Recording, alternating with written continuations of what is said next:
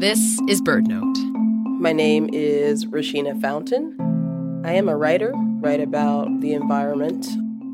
In kindergarten, I had a teacher named Miss Beek. She was my favorite teacher. And one of the things that she did to encourage natural connections with the students in her class, she had a contest to see who could see the first robin of the spring. Whoever reported back, seeing the first robin of the spring, would get a prize. Looking back, I don't know if my classmates were that excited, but I was super jazzed about it. And I remember walking home from school and seeing a robin just like sitting on top of green grass and being super excited.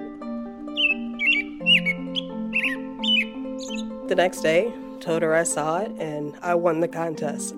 And the gift that Miss Beek gave me was a book, The Velveteen Rabbit. And she wrote a little note in front of it, and it became one of my favorite stories. When Rashina grew up, she studied environmental science and worked at her local Audubon Society. Now she writes about nature and diversity in the outdoors. And even all these years later, whenever Rashina sees a robin, she thinks back to Miss Beek. For BirdNote, I'm Ashley Ahern.